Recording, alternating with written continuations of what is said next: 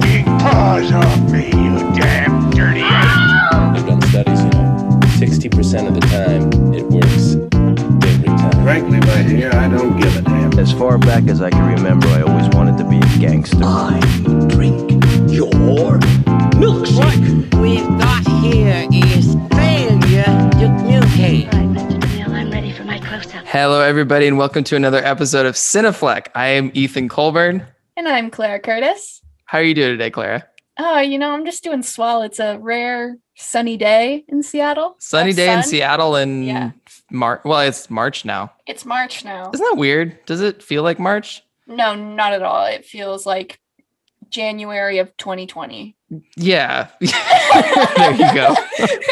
Sounds about right. I just need a redo on this whole year and a half. Yeah. Yeah. So on this week's episode, we had Milo and my sweet girlfriend Paige on for a conversation about Up. It was a ton of fun, wasn't it? It was so much fun, and those are arguably my two favorite people to listen to on this podcast. I think they would say the same thing about you. Aww. Milo is my best 11-year-old guest, best and youngest guest. You can find him on the Grand Budapest episode, which was also very good. And we did a whole Sean Connery Bond marathon as well, which you can find up on the podcast feed. Next week, I decided to split up Pixar Week because we did our Golden Globes reaction show, which check out if you haven't, but Ratatouille is coming out next Monday. So we've got kind of a Pixar double feature before and after the weekend. Clara will not be on that one, nor will she be on Jurassic Park. But fear not, she will be back. I'm taking a break. I have school.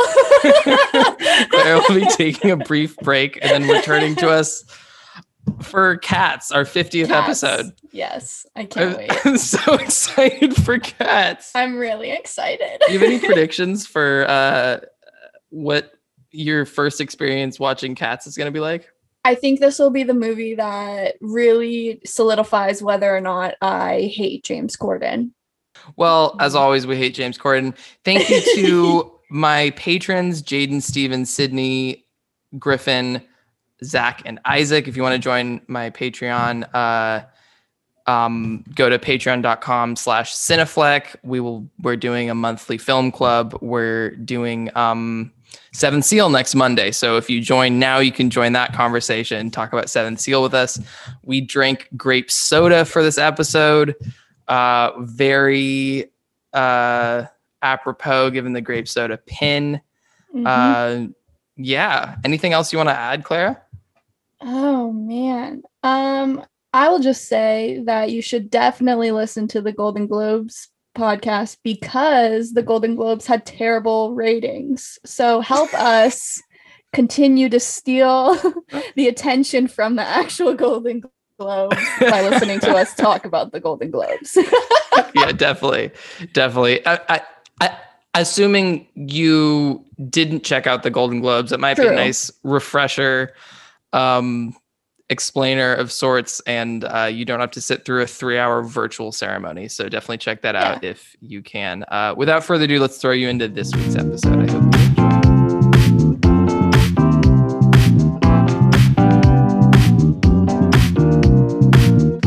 Clara, Paige, Milo, welcome to the podcast, you guys. Thanks. Hello. Hi. How are you doing, Milo? I'm doing swell. Sublime. Sublime? Yeah. I've been just coming up with other words for good. It's really fun. It's really, really fun. I just got done with a 2-hour-long cry sesh. Yes. And can't wait to talk about my experiences during that cry sesh. Yay!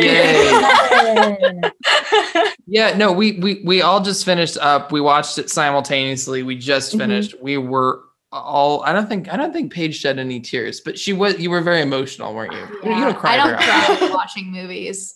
Oh, interesting. You have no heart, Paige. You have no heart. It's usually Clara that has. It's normally me. This time. I cry at everything. I cry at absolutely everything. I do too. The first movie I watched was Ratatouille, and I cried within the first 10 minutes of it. Oh. But were you just a baby, or were you like? No. I thought, okay, and I cried in the first 10 minutes, but I also cried at the part where he gets trapped in the car because I really thought that he was actually going to not be able to get there on time. And I just had an emotional breakdown in my living room. Oh my God. Oh, Milo, that's So brutal. Well, lucky Pixar for you, has we're such doing a great design strategy. They just make every kid cry. They're good at it. Pixar's Yeah. really, really good at that. Well, lucky for you, we're doing Ratatouille next on the podcast, so you'll be able to cry again. Yay. Really excited for that one. So Milo, so this was your pick. Clara and Paige both really wanted to be on a podcast with you, obviously, but this was your pick. Why do you love this movie so much, and why is it still like one of your favorites? Okay, well, I feel like I have a personal connection to it. I'm a big Pixar fan. I feel like I think I've watched every single one of their movies, maybe 3 times for each. Wow. And this was the one that really just stuck with me. I found it so captivating and breathtaking, and it just made me cry every time. Like, no movie has ever made me cry every single time I rewatch the movie, besides Ratatouille and Up. And I don't know, there was just something so special about it to me, and I love the father-son bond that grows throughout the story, and I feel like it's never been replicated ever. And it's my favorite movie of all time, and not just on like a favorites list.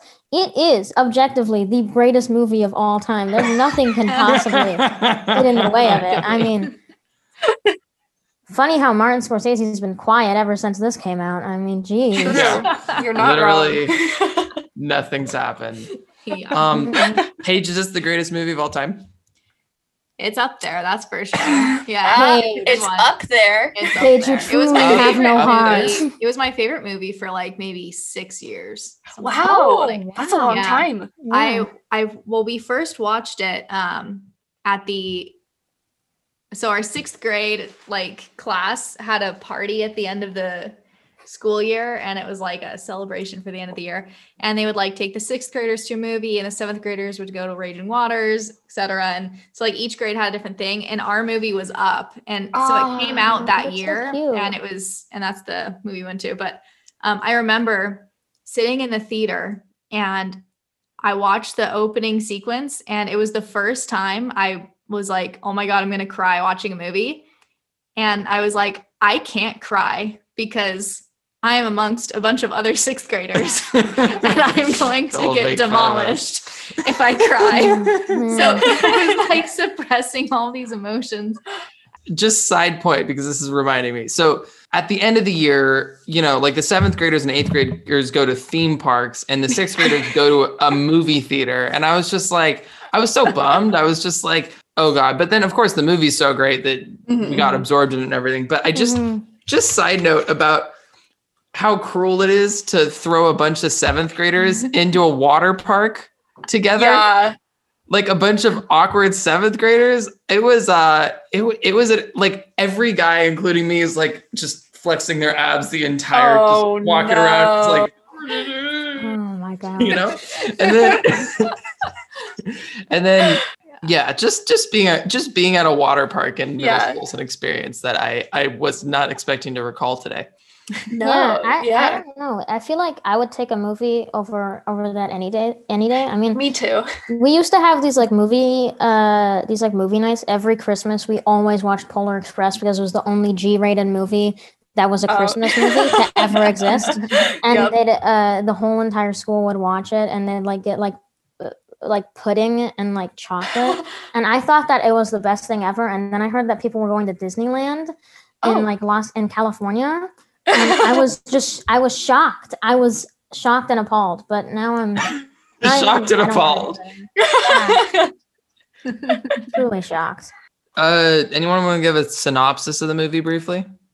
From the revolutionary minds of Pixar Animation Studios and the acclaimed director of Monsters, Inc., comes a hilariously uplifting adventure where the sky is no longer the limit. Okay, so basically, it's about this old man who had some very deep sorrows in his past of his loved one.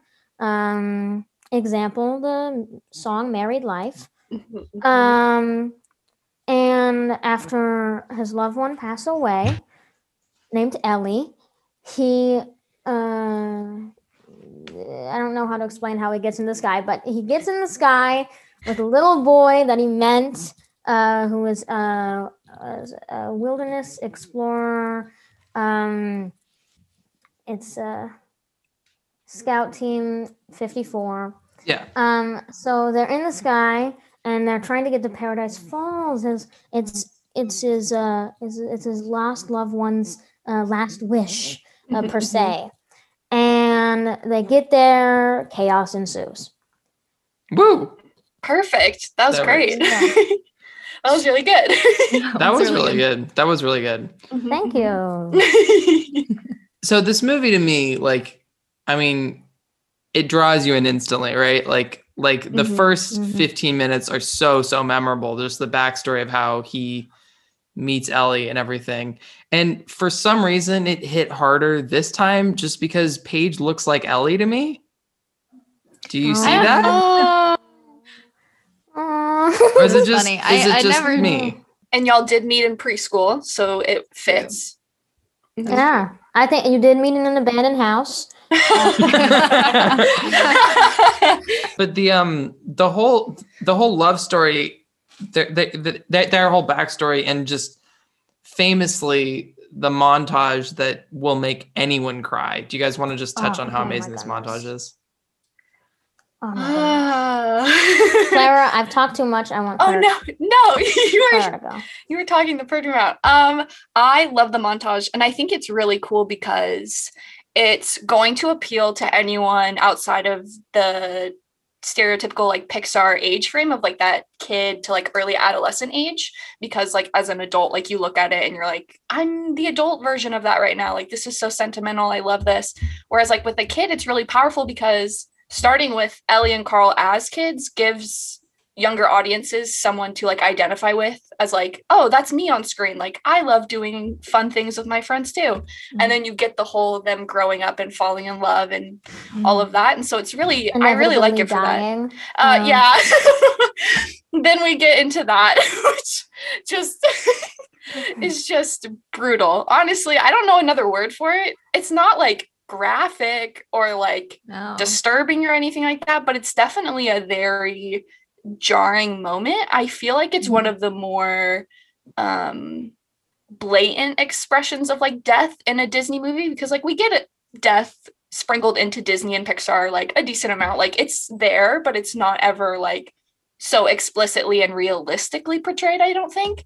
Yeah. And so that part of it is like so memorable. Yeah. It's been a while because it takes me back to like Bambi, right? But like at least more recent. That's true. Disney, that's true. It's pretty rare. Yeah, Paige? Yeah. I just love how fearless Pixar can be with these things. Like they can take a really large concept and kind of simplify it, make it I guess what's the word? Like attainable. Like you can understand it. Digestible, maybe. Accessible. Yeah, digestible, definitely. And it's crazy. I said this in the group chat. It's like everything just goes from 0 to 100 with this movie emotionally. Like you're like, the dog is barking. Oh no! Yeah. And then the tears. Yes. The tears. Yeah, so many tears. Yeah, it's like I'm laughing at the bird one moment and then I'm crying at the kid the next. It's a lot. I think the other thing that's interesting about the montage, and I feel weird saying this about as big of a corporate entity as Disney, but it feels in a way almost like anti-capitalism. Yes, that's exactly what I was going to say. Oh my God. It has big effects. It's very anti-capitalistic, and it has a very anti-capitalistic message, especially with that shot at the end of the whole thing as he's walking downstairs as he's old, when the whole thing is like the world it's hit the fan. It's all hit the fan. It's been terrible, and it's it has those anti-capitalistic messages, and Yeah. built by someone who thrives off of money. Woo! This is true. Yes, because yeah. And like it's funny because like we see that like Disney announced, I think it was in December, that they're doing like a whole Pixar show now around Up. And it's about Carl and Doug. It's called Doug Days. I am going, oh my gosh. I was really scared that when I got a text message from my friend that sent it to me. And I was really scared that it was actually a whole new movie. It was an Up 2. I was gonna scream. I was like, they can never. This is like, you can't make a whole like Marvel franchise out of Up. That's true. Like Toy Story 2 is like, yeah, the Up extended universe. Oh my gosh. Going off the how they're like kind of anti-capitalism. I like I thought it was interesting how they like make the boss, the like construction manager boss, like faceless. Like a faceless? He's like no He's like distinguishable features, and then just the suit. Yeah, it's like just a suit and a hard hat. Yeah, if you on this on the Blu-ray, there's a lot of plus features, and that's added features, and that's one of the features where it talks all about the man being, he just wanted it to be a suit and glasses and nothing else, like a ghost. Wow. Trying interesting. To portray like I don't know. It's very interesting. Well, it's also interesting. Bizarre. It's also interesting because Charles Muntz is a somewhat sympathetic hero. I wouldn't call him, but by the end, you're kind of like, okay, he's trying to murder your heroes, so you don't really root for him. But like, I mean, at the beginning, at least, you're like, wow, this guy like had everything taken from him, and he just wants to like achieve glory again. Like, you understand where he's coming from.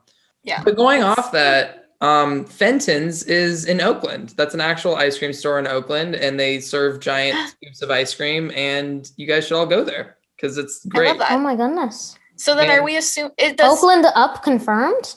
This mean that they live in Oakland? I was thinking San Francisco. It does seem like a Victorian, right? I guess they live in downtown. They live downtown. Oh my goodness.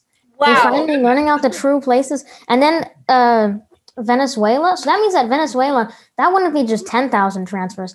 That would be 70 million transfers. That'd be a lot. A lot of transfers. Oh, jeez. It's a lot of to bus get back home by bus. Hopefully there's a long distance line, but we'll see. You would think. You would think. There's a high demand for it. If you ever want to go down like a Wikipedia rabbit hole, there's a great rabbit hole on holdout properties. Like when someone builds a development, and there's like one guy that holds out, and either they end up with a bag of money, or there's just a giant development that's like around this one property. Just a couple days ago in San Francisco, actually, there was a house that reminded people of Up, where they took a Victorian and they put it on wheels. And they actually moved it to a different location because they were building this big apartment complex, and it was this like 130-year-old Victorian, like pre-earthquake house. Gosh, capitalism messages being reflected in real life. I know. Look at that. Does it again. Yes. And this house in particular is based on one in Seattle. Is it really? There's a little old lady who in 2008, I don't know what part of the city, but there's a big parking garage all around her house. There was they built a house, or a family built a house to look just like the Up house in Utah, and I drove past it once. Oh yeah. And they went like shot by shot through the movie with an architect, and they tried to, and then they tried, they never, I don't think they ever show the kitchen, and they were talking about how they tried to like go off of what the rest of the house looked like to figure out what the kitchen should look like. And so they really tried to keep it just like the movie, and they put balloons out, or like, a few balloons. Right. But yeah, it's pretty cute. Wow. That's so cool. Sounds cute. That's my future property. I support it. That'll be cool. I shall own that estate in a few years. I only wrote down one note, and I think that's just because like this movie feels super familiar, but something that I noticed on this rewatch that I don't think I really ever thought about before is that it's really cool to see how much like respect Carl has for Ellie as like a person, which like is implied, obviously, like he's moving his whole entire house to South America for her. So like, obviously he loves her, but there's this really cool respect portion to it as well, where like we have the scene where Russell's trying to convince Carl to let them keep Kevin, and he like kind of like looks around and he looks up at the house and he starts talking to Ellie like Carl had been, and he's like, oh well, Ellie says I can, and like instead of Carl being like, you can't hear her, like what are you talking about, he like respects this conversation as like an extension of Ellie, and then like goes along with it. Like it's not like he's like, you don't know Ellie, it's like Ellie really is like this separate entity than him. It is him like imagining her and like conversing with her now that she's passed, but like it's more than that, in that like other people can somehow interact with her, and I think that's really cool. And then the other instance where I saw it happening was when he finally sets the house down on the cliffs and we get the scene of him like kind of cleaning up a little bit. The very first thing he does is put her chair upright and like put it in spot, and I was just like, oh, he just loves her, and I think that's so cool. Like how such a wholesome relationship. It's so wholesome, and it's conveyed like very bluntly, but also in these really cool subtle ways that I think really speak to how familiar like their relationship feels, and that like it's just such a great embodiment of like what love looks like, and that like it's these big gestures of like romance and like grandeur, but it's also these little things where it's like, oh, I'm just gonna put her chair back first because like I love her, and like I'm gonna brush off the dust off her picture, and like I think that's really cool to see. It's really like a mature message of like, you know, like you said, kind of like the respect, and also the most sincere love they had for each other, or, you know, Carl has for Ellie, but also the idea of like, you know, it's okay to move on and like love other people too. Yeah. I feel like really a big topic and mature. And I'm surprised, you know, a film geared towards a younger audience can capture all of that. Oh, yeah, absolutely. I would agree. Yeah, I was watching this YouTube video a while back. I wish I could credit it, but I will credit it if I can find it. But it was basically talking about how Pixar just sort of changed the general plot structure of animated movies. So many of like the Disney cartoons are about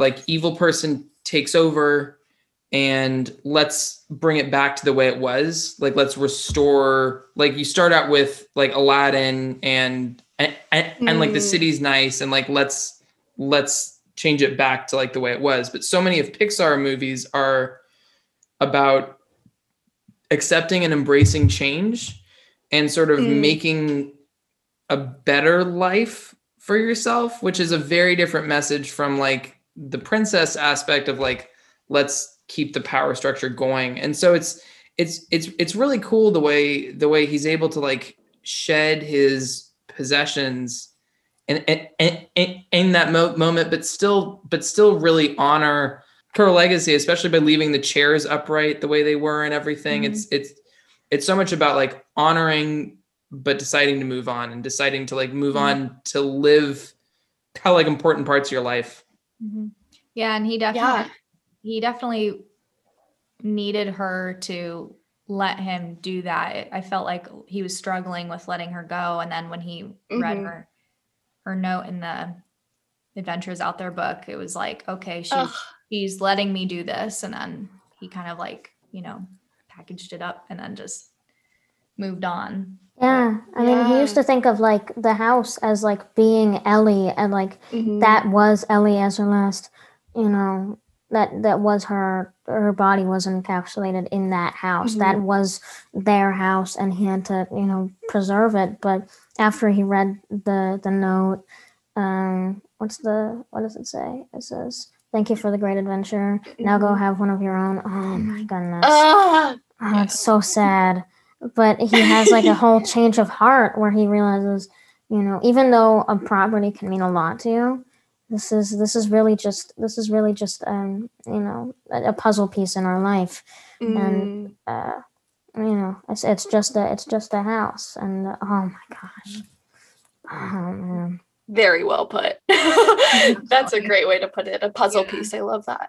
Yeah, and Clara brought up a good point too about because we just did About Time a while back about how the places in our lives sort of recall these memories, and you definitely see that like in like the montage after she dies where he's cleaning the window and he used to clean it with her on the other side, and it's sort of like the places that she left behind. I don't know if you have any more thoughts on that, Clara. Yeah, no, absolutely. I think this is another really great example of where, like I've said, like spaces like hold us in a way that like our memories might not be able to anymore, and that like these places for the most part are staying where like everything else kind of fades away. And like, so we get it with the house in that like all these memories of Ellie are embedded in it. And then we also get it in the ice cream shop for Russell, where like he has this such memorable moment where he has this terrible relationship with his dad, or it's implied it's not good. Like, I think we can say it's not a good relationship, but he has these memories where they sit on the curb and they're just eating ice cream and counting cars. And I love how he said, I'm going to butcher it, but I love how he says, like, I know it sounds boring, but like the boring things are what I remember the most. And so like, I think it all ties into that really well, where like, that is a spot that like holds so much love in it without like you having to do anything. It's just like you occupy that space with someone you love, and you create a memory, and then it's just there, and it's static and like it's immovable. And I think that's really, really impressive. And it's cool to see it in an animated film, because like that is another like really big concept that we're getting from a movie for children essentially. So it's like, it's really cool just how much like emotion is put into Up as a whole. Like it's a very emotional movie. Yeah, totally. I think what's interesting is it's like so many of the filmmakers from these animated movies, like Andrew Stanton, this one's Pete Docter, Brad Bird, like so many of the filmmakers, like they were there as animators on Toy Story and have worked on so many projects since then. And so I think like as they sort of grow older and they struggle with these more existential thoughts, I think they've also gotten better at sort of expressing them in digestible ways, like we were talking about, but like they've sort of matured as filmmakers. And like, I think Soul recently is like the most mature thing that they've done. But I don't think Soul would have been possible without Inside Out and Coco. I don't think Inside Out and Coco would have been possible without Up, which wouldn't have been possible without WALL-E and Finding Nemo, you know?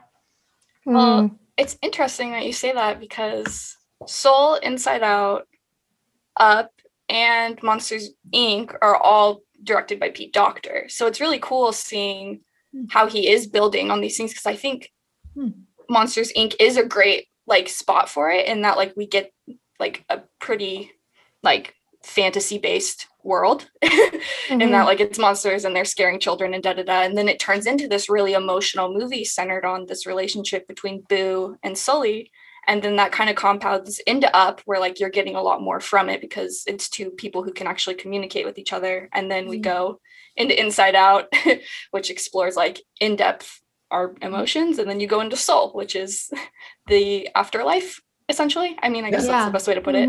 So I like that point a lot, Ethan. I think it shows a lot in Pete Docter's work, and I think that's really exciting how like he keeps compounding on like one thing onto another. Yeah, definitely. I also like going off that. It's also like he's great at world building, like going straight into a movie and just accepting things that are happening. Like Monsters, Inc. especially, you just start accepting things and it feels normal. And I remember this last rewatch was more recent, and it was it like that was the part that like amazed me, because as a kid you just kind of, I don't know, like I just accepted more. But No, I just want to say briefly that I think sometimes we take Pixar for granted, because obviously like Toy Story is like the first feature-length CGI animated film, right? Yeah. But I mean, like it happens to be like one of the greatest animated stories ever told. Like it didn't have to be like this. Like Chicken Little is the first 3D film ever. It's not Is it really? it's not memorable. Like you don't. Well, it's the first digital 3D film, right? But like we take for granted the fact that like the first like full CGI studio happens to be like one of the greatest like art projects of all time, essentially, like art studio, which is just amazing. Yeah. Mm-hmm. It's impressive. Yeah. I have a question for you, Milo. I am really curious, like, what you think about older Pixar, because like you grew up on like the golden age of Pixar, I would argue, in that like you're getting Up and Ratatouille and like just like where they really, really hit their stride. But then you have all this like foundation of these older Pixar movies. So like, what do you think of those, like coming from that perspective? Oh, Pixar's the best. I love every single movie they've made, and I just even like with their like. Sorry. Oh yes, I saw it in theaters actually. Oh, okay. Even with movies like The Good Dinosaur and Cars 2 and 3, where like I kind of despise both of them, I still have a connection to them. Like Cars 3, I remember I was in California for the week, and like all of my friends went there, and there was no one in the seating area. No one went to Cars 3. We went in like in IMAX, and so we just ran around the theater the entire time, and it was just such a great experience. Even though I hate the movie and I wish it burned for a million years. But I still okay. Wow. Pixar is like it's the best production company out of any production company in my opinion. Wow. And I love those early movies, like just going back and seeing Toy Story. Oh my gosh, I have my fists are ready to punch anyone that says Toy Story is bad because it has worse animation than the sequels. I adore Toy Story and Toy Story 2. Those two are some of my favorite movies. Toy Story 2 was like it was I think I watched that before I watched I watched like all of Pixar's movies. Those were like my first movies. Fun. Yeah. And I think I watched that before I watched, Up and all of the future ones. And I was just stunned by it. So I think that Pixar's early days, I call that the heyday of Pixar. Oh, but okay, I will say Up it's unbeatable in my opinion, because I feel like I have such a personal connection to it, as well as I think that Pete Docter has a personal connection to the story because Ellie's character was named Ellie. He always has a personal connection to every one of his stories. And Ellie's character was named Ellie after his daughter. His daughter, encouraged him to make this movie, and his daughter inspired the character Riley in Inside Out. And so he she takes all Ellie. these things. Yes, and she voices young Ellie. Wow. And so he takes all these things from his personal life and puts them in his movies. And I feel like I have such a big connection with Russell because like my life is scarily similar to his life. I don't know. Interesting. Very scary. But that quote that I know that sounds boring, but I think the boring things are what I remember the most.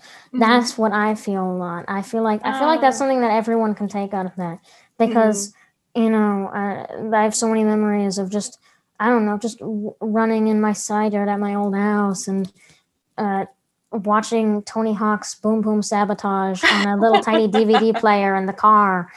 And I don't know. I just have all those memories, and it gets way scarier how much I'm connected to him. Not the best relationship with my father, and then my mom and dad divorced, and I feel like that's the part where, Ellie, basically dies to Carl. It's like a separation, and then but I don't know. I feel like I have that much. I have a pretty big connection to it, and every time I see Russell, I don't know. Oh man. Hi, my name is Russell. I can see that being emotional. I love that. Yeah, I mean, there's parts of it that I'd say I relate more to the old man whose name is Carl. Carl. No, I'd say that I really relate to Carl. I also think I'm coming to a point in my life where I'm more an adult than I am like the child that Russell is, right? But Carl still has this childlike sort of creativity that he's like always trying to go back to. And I think that's something that I relate to. Like I'm probably not as curmudgeon-y as he is. Like I tend to be a pretty bubbly person, but like I would say that like just also like knowing your significant other when you were so young, like Paige reminds me a lot of Ellie, and like it was so cool to like. That's really cute. See them playing together when they're younger and everything. Because Paige and I used to play together. It's too cute. It's too cute. It is very cute. Speaking of names of characters, though, do you want to hear a fact that didn't age so well about? Oh no! Oh no! Yes, don't ruin this movie for me. Oh no! Kevin the Bird is named after Kevin Spacey.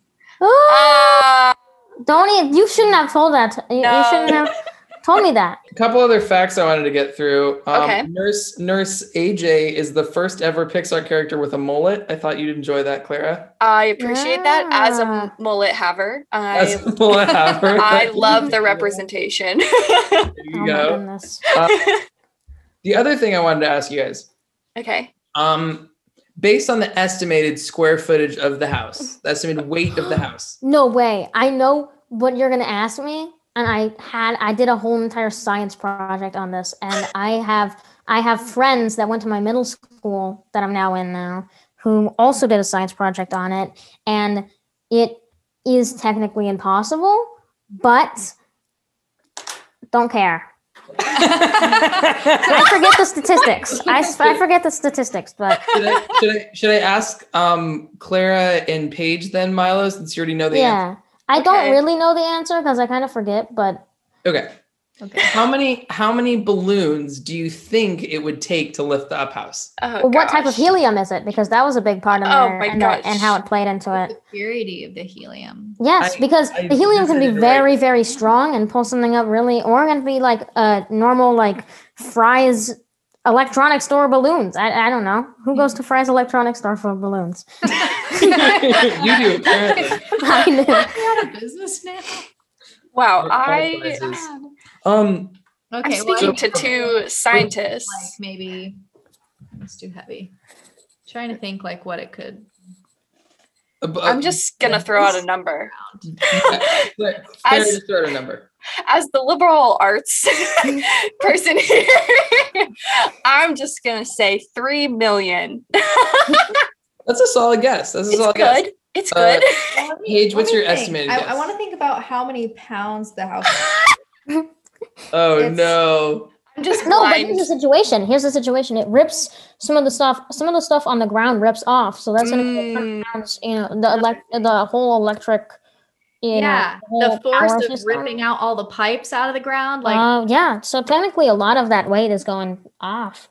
Oh man! I mean, how can you estimate this? All that force. I don't know. Let's go with 100 million. Ooh, 100 million. I feel like I've really underestimated the power of balloons. I have no idea.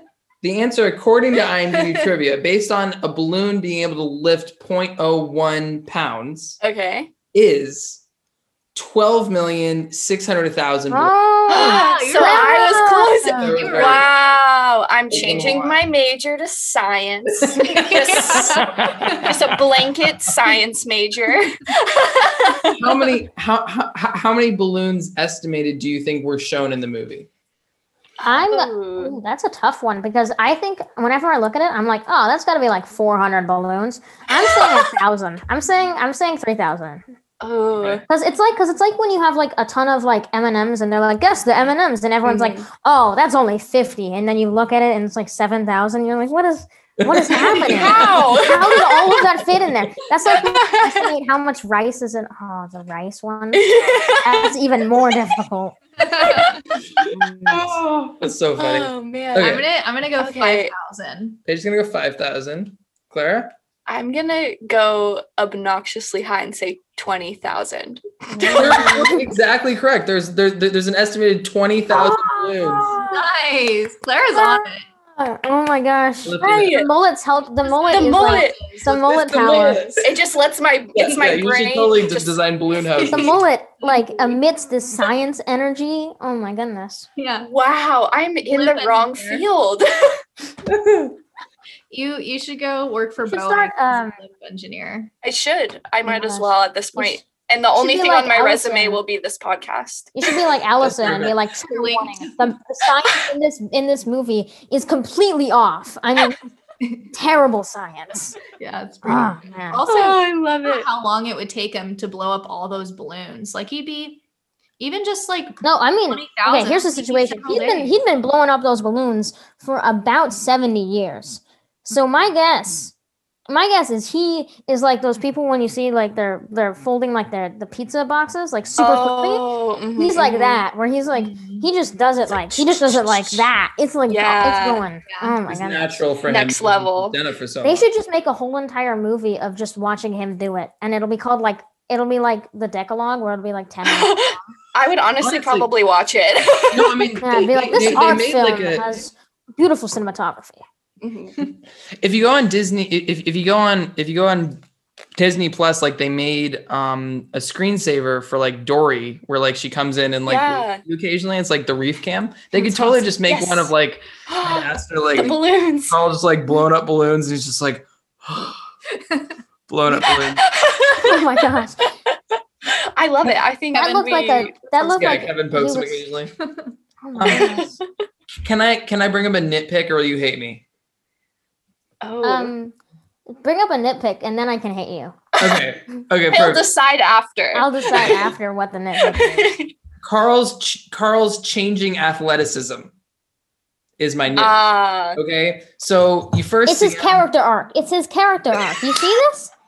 It's his character arc. You know, this is the situation. Him and Russell have a huge character arc. Russell, he can't even get up that thing. He can't even go. That's like he's not even possible. He slides down straight onto Carl's face. At the end, he goes up that like a marathon runner. He is going super fast. He just ran the Iron Man, and has like this connection to everyone he knows. He's doing this for everyone, you know? Same with Carl. Carl has that connection to Russell. He is, obviously he's going to eat a ton of ice cream when he gets to sentence and then regain all of his slow athleticism. So then everyone's going to be like, oh, same old Carl. But he could have run an Iron Man right there if Russell was the prize. I mean, he was trying to save him, and he grew this connection with Kevin and Doug. Oh my goodness. You can't even say that. That is breaking the law. That is illegal. So basically your nitpick is wrong, Ethan. Basically Sorry. your nitpick is completely wrong, and your take is invalid. So Milo hates me now. My point though is like at the beginning he can't get down the stairs. He has a chairlift because like he can't get down the stairs. Yet because he's a grumpy old man. I mean, I saw him try. I think maybe it was That's like true. Maybe he's just trying to submit himself cane. into that old man. Maybe he's trying to submit himself into that old man. Yeah, he was also He's in a routine. depressed, I think. Yeah. Like definitely.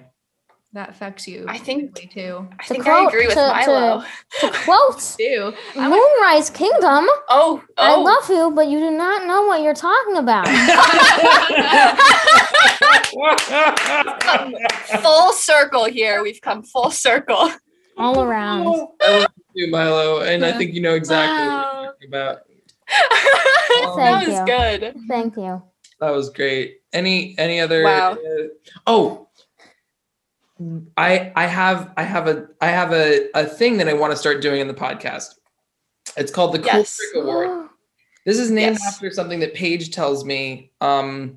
Every time someone does something cool in a movie, she'll look at me, go like, "Cool trick."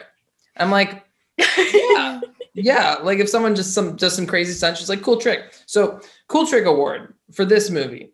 I have 3 that I've written down, but if you guys and we should come to a consensus on this. If you guys have any others that you want to nominate, we can. The 3 that I've written down for Cool Trick Award are Kevin playing with Russell, like just like tossing him, catching him, tickling him, like going upside down. That's a party trick. That's a Kevin party playing trick. with Russell is a really cool trick. Russell getting balloons and a leaf blower and blowing himself up to a blimp. That's pretty cool. That really is cool. a cool trick. And dogs flying airplanes.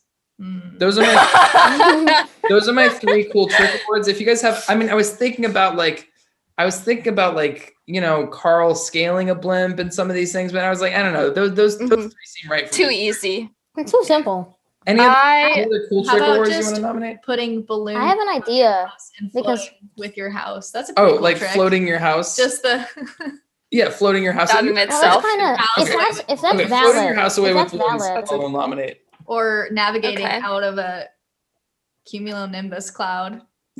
That's pretty sick. Now that's a party trick right there. Wait, that's how wait. You have to do that. But he does use GPS, so is it really a trick if he's using GPS? I would say no. That's like saying, wow, you got an A on all your math tests. Cool trick. Well, I use the calculator for every single math test. Exactly. There you go. I do have a nomination. I would like to nominate the dogs putting cones of shame on themselves. That's a cool trick. That's pretty good. That's pretty sad. It is really sad. If that's a party trick, oh my God. I hate you. Put on this dog cone. Is it as impressive as dogs flying planes? What are we saying is the coolest trick? See, I want our coolest trick to come from the heroes and not the villains, but I have to say dogs flying airplanes is probably the dogs flying airplanes. I think I might have to agree. The dogs flying airplanes is cool. The best part about that is that the squeaky toy is how they shoot the. Oh my goodness! Technically, genius. that is the greatest invention of all time. I mean, yes. Throw away your lightning rods. Jeez. How about the dogs being able to talk with like fancy colors? That's a pretty cool. That is also a cool trick. That is a very cool trick, and that it speaks in every single language, including howdy how. Southern. He gets Southern. Yeah. Okay, so Paige is saying, honestly, in the end, I think I'd be okay going with floating your house away with balloons as just like the coolest trick. And that is pretty cool. I'm okay with that. I'm okay. Yeah. Especially since we know, thanks to Milo, that it's scientifically impossible. Yeah. But he did it anyway. Makes a little more if you can do anything if you put your mind to it, really. What do you want to be when you grow up? I want to do things that are scientifically impossible. Perfect. Ooh, I had another question. Yes. There are a lot of really wonderful animal characters in this movie, but I want to know what everyone's favorite animal is in the movie. Oh my goodness. Milo's ready. Let's hear it. Delroy Lindo plays Gamma. Yes. Elegance. Oh my goodness. I mean, they say that Da 5 Bloods, he should win for Da 5 Bloods. No way. Not at all. He should win for Up. They should come back. They should give him an honorary award for his voice acting in Up. It's incredible. I mean, just Gamma absolutely is great. fabulous. And he's just a funny, goofy guy. I just want to say that all the heroes in this movie are based on squares and circles, and all the villains are based on all the villains are triangular. Like faces. Oh my goodness. Okay. Math and science. The faces, the bodies, and everything, they're all they're based generally on triangles. Interesting. Pete Docter hates triangles. He Confirmed. really hates them. He There hates you go. triangles. Now that is the conspiracy theory for you. Here we go. Yeah. Let's see. What else? Do we want to talk about like Christopher Plummer and his performance and everything? Like, R.I.P. Christopher Plummer passed away like a week or two ago, but like just a great performer and really great, interesting Pixar villain. Like one of the more interesting Pixar villains, if you think about it, right? It feels like this Pixar villain is very in depth, and I feel like his performance. I was gonna say a joke, but now I feel like that this is no time for jokes. His performance brings. Oh, I have a better joke. His performance brings layers to it, as Shrek says. There we go. And it's there we just, go. it's just an incredible thing, and I feel like I should just watch all of his movies from his resurgence now, because when he came back to like the screen and he did Beginners and Up and all Knives Out and all that. Yeah, I feel like I feel like that just only if he had that he would be called one of the greatest actors of all time. But just his early years too, and his work in theater and all that. It's just, oh man. Yeah, talk about like a great catalog. Yeah, Sound of Music. Oh my gosh. Are you a fan there? I am a big fan, actually. Continue. Yeah, don't worry. I actually like that one. I actually always forget at first that this is Christopher Plummer. Like, he does a really good voice for this character where like it almost just doesn't sound like him to me for some reason. Like him, no. Not at all. And I think it honestly helps because it helps him like embody the character a lot. And something that I was wondering while we were watching was, he has the scene where he kind of pieces together that Carl and Russell like know the bird, and you get that like really dark moment where he's like, oh, like all these people come and they have great backstories, and he's like describing all these people and like they're searching for herbs. Exactly. Oh, it's so good. It's so intense, but it got me thinking, and I was a little bit like, I wonder if those people were actually like a botanist and like actually like a researcher, and he just like overthought it. Makes me think. I feel like it's possible, right? It's like because I feel like he's telling. He thinks that everything's a story because he's become like so secluded from the world. He thinks everyone is out to get him. Everyone is trying to attack him. And I do think that because, when it's just it feels like he's just he's overanalyzing things. He's become so mentally attached to this. Yeah, and I think that's what Carl needed to see too, because it was he was so attached to this idea, and Carl's so attached to Ellie. Parallels. Yeah, and so it's kind of like, oh my God, this is what I'm becoming. Maybe. Yeah, like what happens when you don't? Yeah, that's a really good. Yeah, I feel like he has a change of mind right there, where he's like he tries to protect Kevin. He tries to do all these things because he doesn't want to become this secluded person that's been away from all life. Wow. Ooh, I like that parallel a lot, actually. Oh my goodness, this is starting to look like Chungking Express a lot. Oh my goodness, the narrative symmetry right here is just it's so good. Yeah, no, I mean, he's interesting. Definitely falls into the never meet your heroes category of things. Are we all turning into Charles Munces in quarantine? Is that what's happening? Oh, I don't want to hear that at the moment. Searching for the lost bird. I mean, I kind of feel like that because you're searching for a lost society. I would say. I mean, I don't know. But I feel like quarantine is kind of like a win-loss situation where like, I'm in the terrible state, and oh my goodness, and I can't see my friends, and the world is nosedives into an erupting volcano. But I mean, like, I probably would not have met a lot of the friends that are like now my friends, if I just didn't do that. I wouldn't even like films if COVID didn't happen. I wouldn't have bought the Agnes Varda box set if COVID wasn't a thing, which scares me to think. I wouldn't even have known that Agnes Varda existed. Jeez.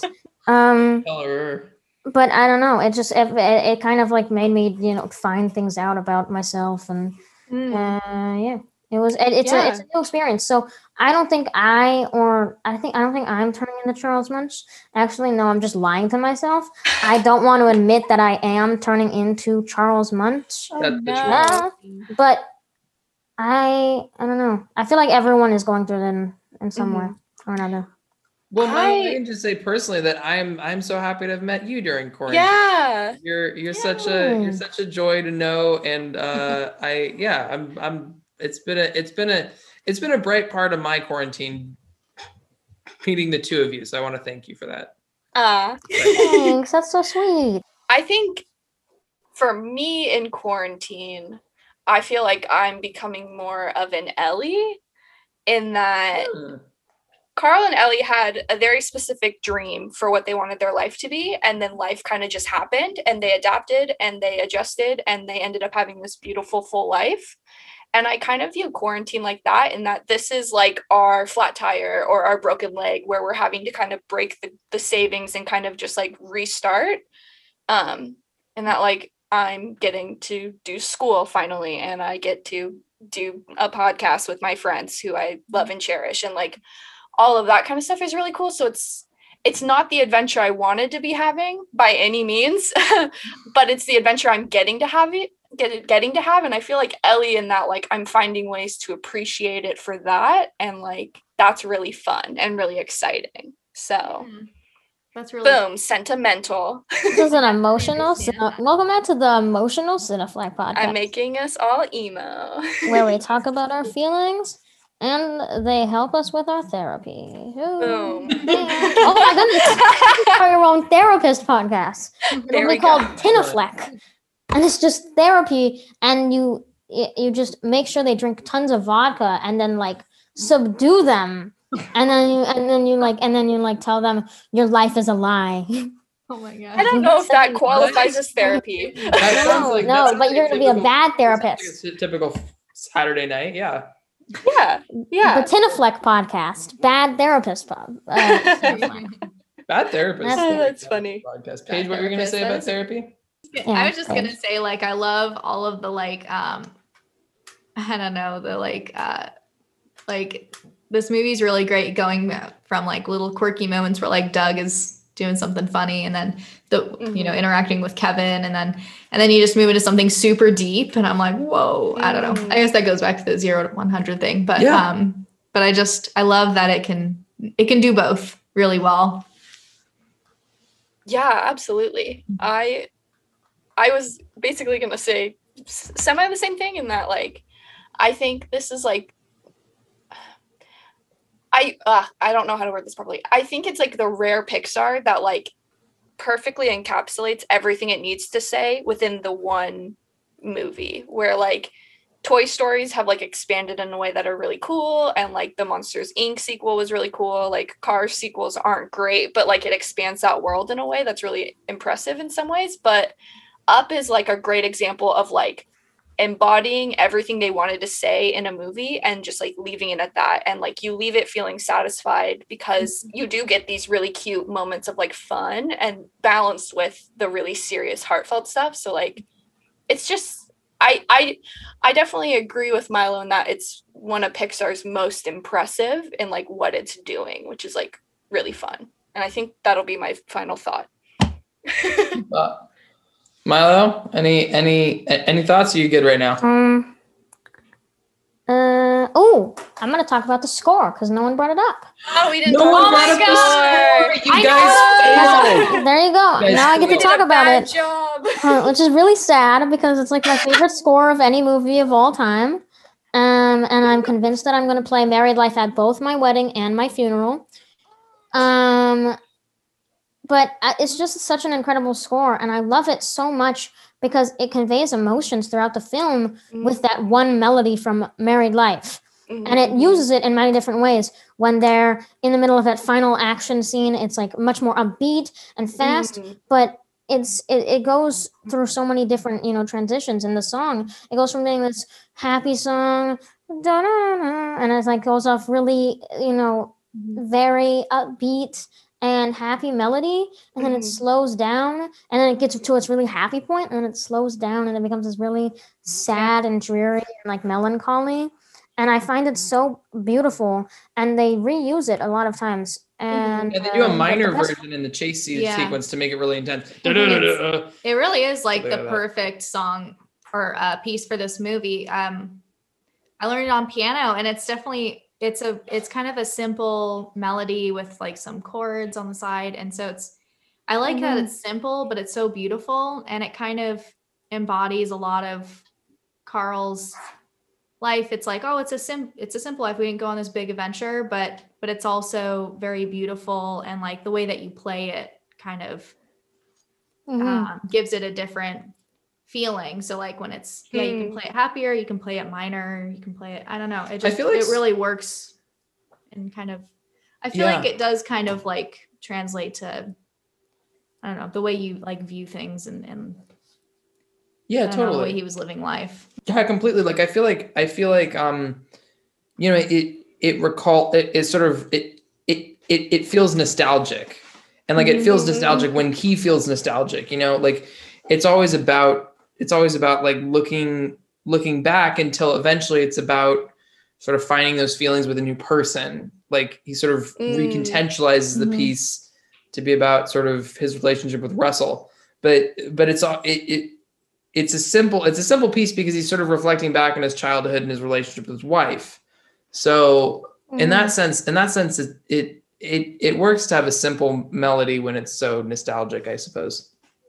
Yeah, a simple melody to recall someone. There you go. That's the new Pitchett Pong Weerasthakkel movie. You know, I did like a melancholy. You did like a spring, winter, spring, fall, winter, and spring again or whatever. Yeah. He does the melody to recall a lost loved one. There you go. But I feel like my favorite part of that could work. I think he should, but my favorite part about that is that, you know, the way that it changes, because it always adds on a new instrument every time it's telling something. And like my favorite variation of A Married Life is a variation called We're in a Club Now, which plays when she gives him the Ellie bench, and it feels like a first connection. And it's the same exact melody, but instead it has a saxophone to resemble this new love in his life. And it's a very quiet saxophone, but it's like resembling this new love in his life. And like his life has stopped just, you know, being, worshiping this Charles Muntz as his like favorite person, and become like this relationship built off of this, this person. So it also displays that without Charles Muntz, his childhood hero, even if he tried to kill him, he still would never have met Ellie without Charles Muntz. That's true. That's they very would have true. He would have. Yeah. It's the adventures out there. If he never heard that, if he heard that and he, didn't know about Charles Muntz, and he didn't just, watch the movie, the news at the cinema, it wouldn't have been like that. Dang. That's a really, really good point, Milo. I do have to say, and it took a lot of maturity for Carl in that moment to realize when things were turning. Like, that's one thing I noticed with him. It took a lot of maturity for him to go like, Russell, we need to get out of here. Like this is going weird, because I feel like if you build a man up for 80 years or whatever, it would be easy to just go like, okay, where is this going? But I trust him because I know he's this certain guy. And it took a lot of maturity for him to sort of like call it when it was going bad, I thought. I think my eyes have stopped working right now. They're just no. We're like horrible influences on you. I'm so sorry. No, do you see that? Okay, look at this. I have the worst sleep schedule. I need to sleep. I fall asleep at like 10 and wake up at 6. I need more sleep. Oh, that's so early. Oh my gosh. I'm so sorry. And I feel like I started to change and do like a flip. You know how whenever there was like, oh, when you turn a teen, you just don't want to wake up. And I had that situation for a time. Okay. In theory, I suspected this because I used to wake up every morning at 6 and go to bed at 12. This was an often thing, but my eyes would not it was like a normal sleep schedule for me. As I grew up, I started to go through this like little tiny month phase of like waking up at 8 and being like, this is the worst time ever. I have to get up. I have to make breakfast. I have to do these random things that I don't even have to do. And then I went into transition into a phase of like, oh, I can just let this happen. But now when I'm in school now, I feel like I have the duty to wake up constantly at 6 o'clock and do work. But the situation is that whenever I wake up at 6 o'clock, I just stare at my work and go, I can do that during the middle of school. So I've decided that but I keep this thought in my head. So now I always go to bed at like 10 or 11 and I wake up at 6 or 5 and I'm like, oh, time to have my morning coffee. Ooh, really excited for the day. I'll watch like a Celine Sciamma movie in the morning and that's how my day goes. That sounds like a vibe. All right. So Milo, you know the drill. Quote in character. Can it be from someone who is in the industry? A quote from someone who is in the industry, but not from a movie. It is in a movie of hers. Yes. Okay. Yes, because Sophie quoted the Oscars. You remember? No, that was me. Oh, that was you. I'm so sorry. I broke the rule. How dare you? What did you say? I forget. For the Moonlight episode, I ended with them announcing at the Oscars, like, Moonlight's won Best Picture. This isn't a joke. This is not a joke.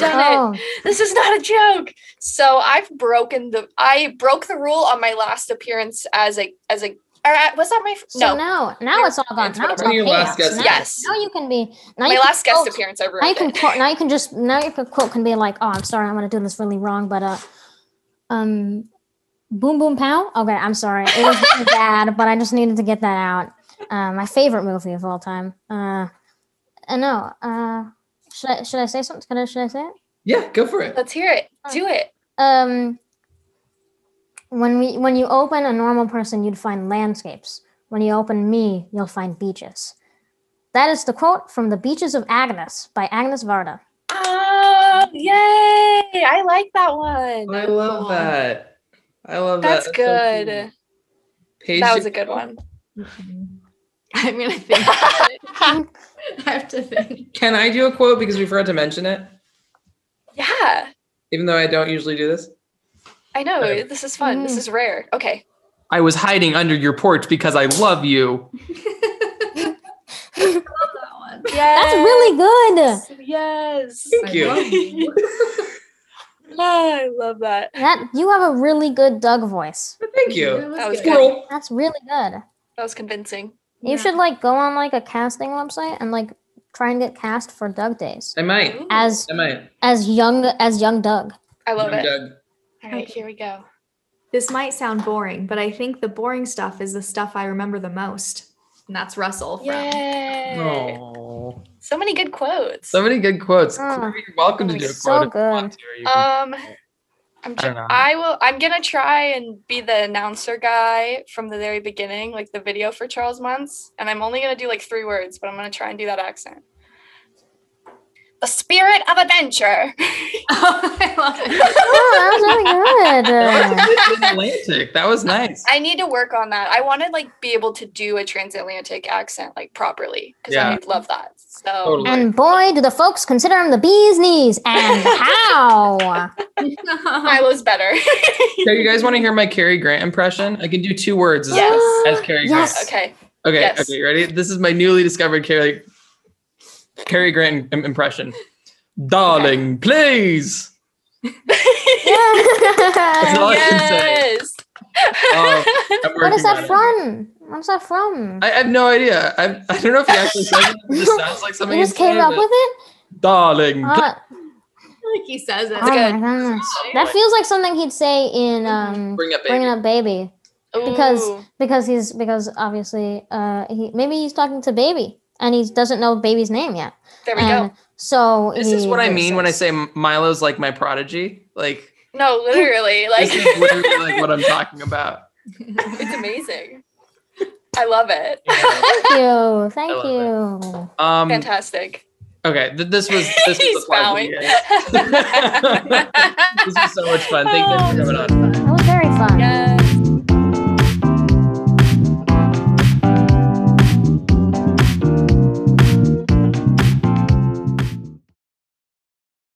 Thank you for listening to another episode of Cineflex, and I will see you next week.